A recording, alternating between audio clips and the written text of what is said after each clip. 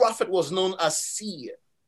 Yes. Yes. Because they see in the spirit. Yeah. They have visions. Yes. Are you with me in here? Yes, sir. Yes. The body of a man cannot hear God. Mm. Are you with me in here? Hear the voice of God. Unless God give you grace to do to hear at that level. Are you with me in here? Because God speaks to you in the realm of thoughts. Ooh. Before you came here, he already spoke to you. Yes. He speaks to you in the realm of what? Thoughts. My Lord. Where your conscience operate. Jesus. The world was created by the word of God. But the things in heaven were created by God, by the thought of God. Jesus.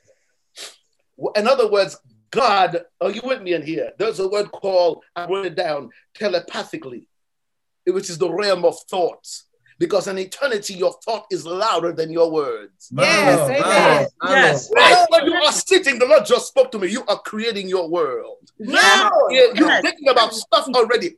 If you're thinking about it, it's already existed. You are creating.